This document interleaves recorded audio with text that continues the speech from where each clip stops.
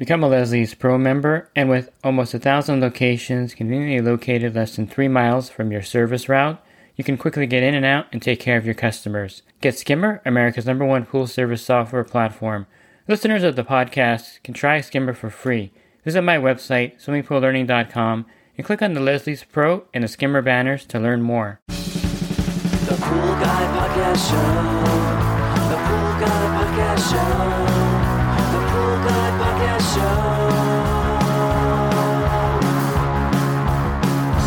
Yeah!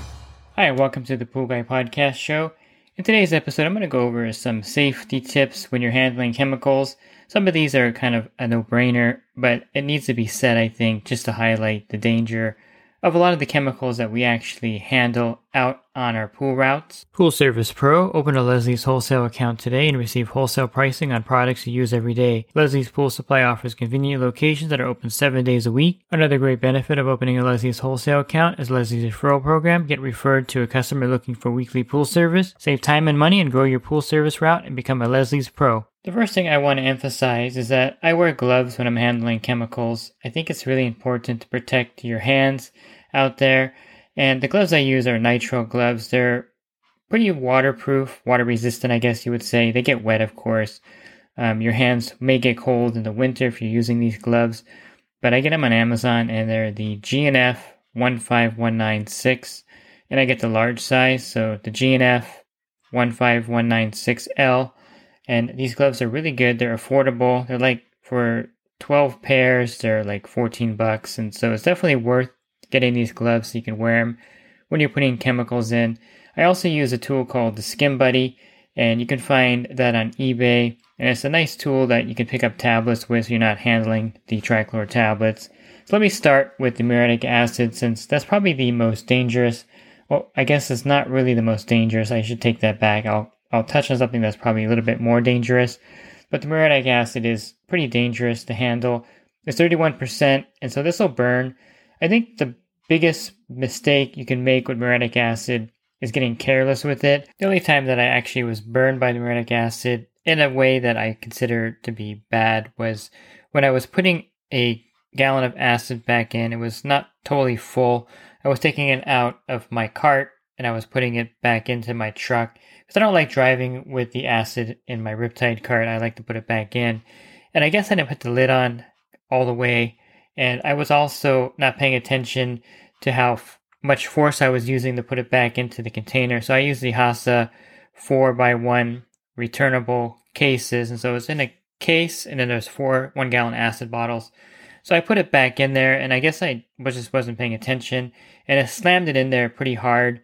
The lid wasn't all the way on, and so the acid popped out. The lid popped off, and the acid squirted out on me. So it hit me on my stomach area, and then it got me on my arm. It just got on my shirt. The first thing I did was just hose myself off really quick with the customer's garden hose. But I still have the mark on my arm and on my stomach area from the acid burn. And it really was painful the next few days. It really felt a lot like getting burned on the stove. If you're ever cooked, you took the lid off a pot or something too soon and you weren't paying attention to the steam. That's kind of the burn. It was like a 3rd degree burn, basically, or I guess 1st degree. I don't even know the degrees. I should probably look that up. But it was a pretty bad burn. And, you know, I always wear my sunglasses when I'm out there, even early in the morning. So thankfully nothing got in my face or eyes. But it's one of those things where the muriatic acid is definitely something that can burn you. So be careful. That's why I always handle it with gloves. And also remember that there are definitely fumes in the muriatic acid. If you ever have poured it in a foggy morning, you're going to see the fumes coming out of it. So be careful you don't breathe those in, because they are also toxic and can make you gag and cough. And I mentioned that muriatic acid, being a very potent and dangerous chemical, may not be the most dangerous chemical you carry on your truck. And I say that because the trichlor tablets, if you ever had a 50-pound bucket, and let's say you didn't put the lid on correctly, and then it rained that week, and you go back to that pool and you go to take off the lid on the bucket, and the fumes from the water being in there with the trichlor tablets is really overwhelming. And I've heard comparisons, whether true or not, that it's very similar to the mustard gas that was used in World War I. It's basically the chlorine, the trichlor, and the acid, cyanuric acid, which is an acid, so that has a low pH of like 3. And then you have the chlorine element, which is a trichlor. So if there's any water in that area and the lid's on and you remove it, there's a toxic gas that builds up. And imagine like, you still have 60 or 70 tablets in this bucket, and you have a 1 inch of water on the bottom or 2 inches of water on the bottom, and the lid is on, not all the way tight because you didn't put it on right or the customer left it off partially. And you open up that lid, that gas can really do some serious damage to you. I had one of the members of my group who actually had to go to the emergency room because he opened a bucket of tablets that had water in it. He wasn't paying attention. Of course, he didn't know because it's a new account. And basically, he just was knocked out, and he had actual lung damage. And he went to an MD, and they prescribed him medication, and he was under observation. It was really a big mess, and that's just from one tablet bucket, taking the lid off and breathing in those fumes. And to me, I think the trichlor tablet bucket with water in it, with the lid on, is probably more toxic than muriatic acid because that gas coming out of there could really knock you out. And you can't even get a breath. It's almost like if you ever had when I was a kid, there was smog alerts all the time in my area. And it was like, the smog was horrible in the Inland Empire. And so there would be smog alerts. I'd be playing outside still. And I remember running and then not able to catch my breath, almost like I had asthma. So if you ever had asthma, you have the same kind of thing where you can't get your breath. That's the same thing that happens when you take the lid off one of these buckets and you get that full exposure to that gas coming out of there. It really takes your breath away, and you can't even pull another breath in. So it's very dangerous and very toxic. I've had my run-ins with trichlor tablet buckets that got wet, so I know exactly what it feels like. And you're gagging and you're coughing, and you're like slobbering all over the place. It's really a really ugly situation. So just be very cautious and very cognizant that if that trichlor bucket gets any kind of moisture in there, and you take that lid off, that plume of gas can come out and knock you out. The same thing can happen if you have an inline or offline rainbow chlorinator. It doesn't happen as often with the Hayward chlorinators, but you can also smell it pretty bad in those. But for the offline rainbow chlorinators, there's a little elbow on the bottom with a check valve in there. And the way they make the tablets is that they put a layer of, it's like I call it paste, but it may not be that. But they layer the machines with it, and that's what gets on the tablets. And so when they're dissolving in the chlorinator, that's what clogs up that little check valve elbow. And so the same thing can happen with a Rainbow 300 chlorinator. When you take that lid off, if the tablets have been in there all week and they weren't dissolving because it wasn't going back in because that check valve was clogged, you take that little lid off, that same gas will come out of there, and it's going to be almost as toxic as a bucket full of tablets, which is with like 3 or 4 of them in there because it's a small condensed area. So be very cautious also when you're taking the lids off of a Rainbow 300 or online, or Rainbow 320 online, or Rainbow 300 offline chlorinator. And if you're getting a new account and they have a chlorinator, be extremely cautious when you open that up because chances are it may not be functioning. And there may be tablets in there from like a month ago that are just not dissolved. And you have a little bit of moisture in there, and you have that toxic gas built up. So when you take the top off, that's all going to come out. So step back, open those up when you're not near it, and let it air out. And you can smell it, of course, from a couple feet away, and you'll know that it definitely has a problem. So caution with the 3-inch trichlor tablets. They're pretty inert by themselves when they're not wet. You can smell the chemical on them, obviously, and that's why I wear gloves, because I don't want that smell in my truck and all over the place when I handle them. Also, the Skin Buddy tool is a great way to handle the trichlor tablets. One thing I noticed with the trichlor tablets and handling chlorine is if I ever get any on my hands and I'm not careful, that's again why I wear the gloves. If I were to touch my shirt or my pants, chances are you're going to transfer that chlorine onto that, and then you're going to smell like chemicals all day. But then when you wash the clothes, you're going to get holes in it, you're going to get bleach burn. So be very careful with handling the chemicals. And I think the trichlor, again, is in the same league with the muriatic acid as being very dangerous. Now, liquid chlorine, I wouldn't say is very hazardous.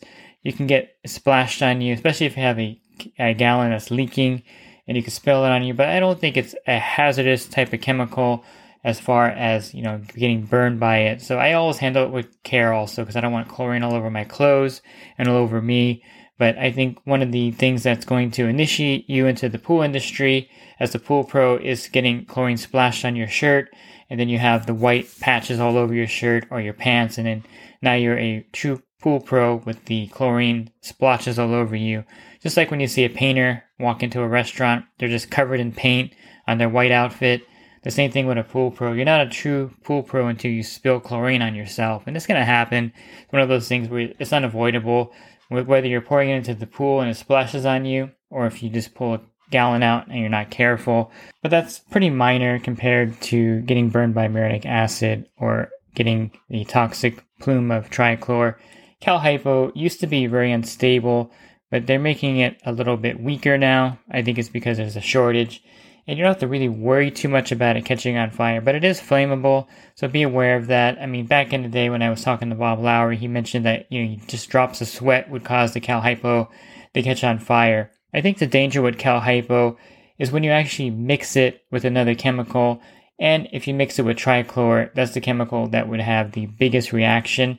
So if you were to pour, say, a pound of Cal Hypo over a trichlor tablet, let's say you have a trichlor tablet in the skimmer, which is not advisable, by the way.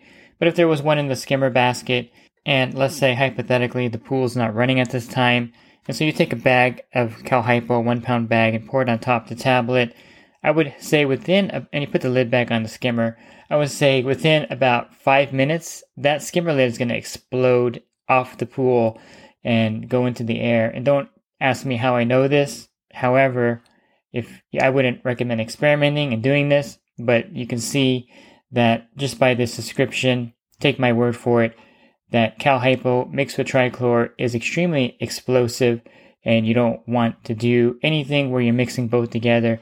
So if you have a trichlor feeder, you definitely don't want to put Cal Hypo tablets in there, because that's going to cause the trichlor feeder to explode. And I think Bob Lowry did mention that he had a customer that put Cal Hypo tablets in a floater and it exploded out of the pool. So there's some kind of explosive reaction with those two chemicals, and I would probably advise you not to store them together in your truck. So I wouldn't put a 25-pound bucket of Cal Hypo next to a 50-pound bucket of trichlor tablets, just as a precaution. You never know, and you definitely don't want to mix those in water of any type, of any kind, in a floater, in a chlorinator, in a skimmer, because then you're going to get that explosive reaction, and definitely don't want that to happen. But by itself, Cal Hypo, I think, is not nearly as dangerous as it used to be. And of course, if you read the label, it does say it's flammable. So just be careful where you store it and how you handle it. But to me, I think it's a lot less dangerous than it used to be, because it's a lesser percentage now, and you don't have to really worry too much about that. Dichlor is not super hazardous as far as mixing with different chemicals. It does have cyanuric acid in it, so you have to be careful that you don't get the dichlor bucket wet, and that also will create a stench similar to the trichlor. And for some reason, dichlor is just not a super popular form of chlorine, maybe because it's really expensive. But I like dichlor when I'm doing a startup and I need to add chlorine and cyanuric acid together, because dichlor is like 50 or 60% cyanuric acid. So you're able to add both at the same time. But as far as transporting and storing it, it is a powdered form. So as long as the bucket is sealed and you have the lid on there tightly, you have no problem storing it, and it has a long shelf life. I think mixing chemicals together is the biggest danger. Something that probably is not dangerous to yourself, but can be dangerous to the pool as far as maybe ruining the pool or causing problems, is if you were to mix sodium bicarb or soda ash with calcium chloride. Now, calcium chloride is used to raise the pool's calcium hardness level. And if you were to somehow use all of these in combination, or two of these in combination, the soda ash and the calcium chloride, or the baking soda and calcium chloride together in the pool, this will definitely cloud the pool up and cause a lot of dropout and fallout from the two chemicals mixing together. And in some cases, you can even ruin the plaster job with the mixture of these two chemicals. So you never want to add the calcium chloride to a pool to raise the calcium hardness, and the soda ash and the baking soda to the pool at the same time. Just a word of caution there, using those three chemicals. Another product that we use often, at least in California where we have a lot of DE filters, is diatomaceous earth. There's actually a hazard, industrial hazard on the label. It's actually an industrial carcinogen, which means if you're using a lot of the DE and you're breathing in the dust, you can actually damage your lungs. There's silica in there that causes the damage, and I would suggest wearing a mask when you're using DE or adding it to the pool. You may want to use the Cellapool Low Dust DE. I love that product. Again, that's the Cellapool Low Dust DE. It's DE powder, but there's really no dust in it, and I think it's a great way to add DE to the pools on your route without the inhalation problem or inhalation danger, I should say, of standard DE. I still wear a mask, but I definitely think it's a much better product than the standard powdered DE. And if you're one of those people that are like, it's not a big deal, because I see pool guys transferring bags of DE into a big old, cyanuric acid bucket in the back of their truck and dust is everywhere. It's really a hazard. Read the bag. It'll tell you that it's an industrial hazard. And I think in some European countries, it's actually just a straight carcinogen. They're a little stricter than we are, but definitely you want to make sure that you're wearing a mask when you're charging a filter with DE. Now, once DE gets wet, it's pretty much inert at that point, but definitely in powdered form, it is an industrial carcinogen. And one last carcinogen that you may not be aware of is the OTO tester for chlorine. A lot of pool pros like the OTO because they can see the color change to a light yellow, dark yellow, or orange, indicating the chlorine level. And a lot of pool guys like to use that for flash testing of the pool. The OTO is a carcinogen. In fact, I think it's banned in every country or a lot of countries around the world. You can't even get the OTO testing reagent. So be aware that OTO testing reagent is a carcinogen and is banned in a lot of countries in the world for that reason. And you're handling it and you're using it and you're touching it without gloves. I think that's a pretty big hazard for you. And I would caution you when you're using any chemical in the industry to wear gloves. I mentioned the gloves I used at the beginning, the GNF 15196L on Amazon.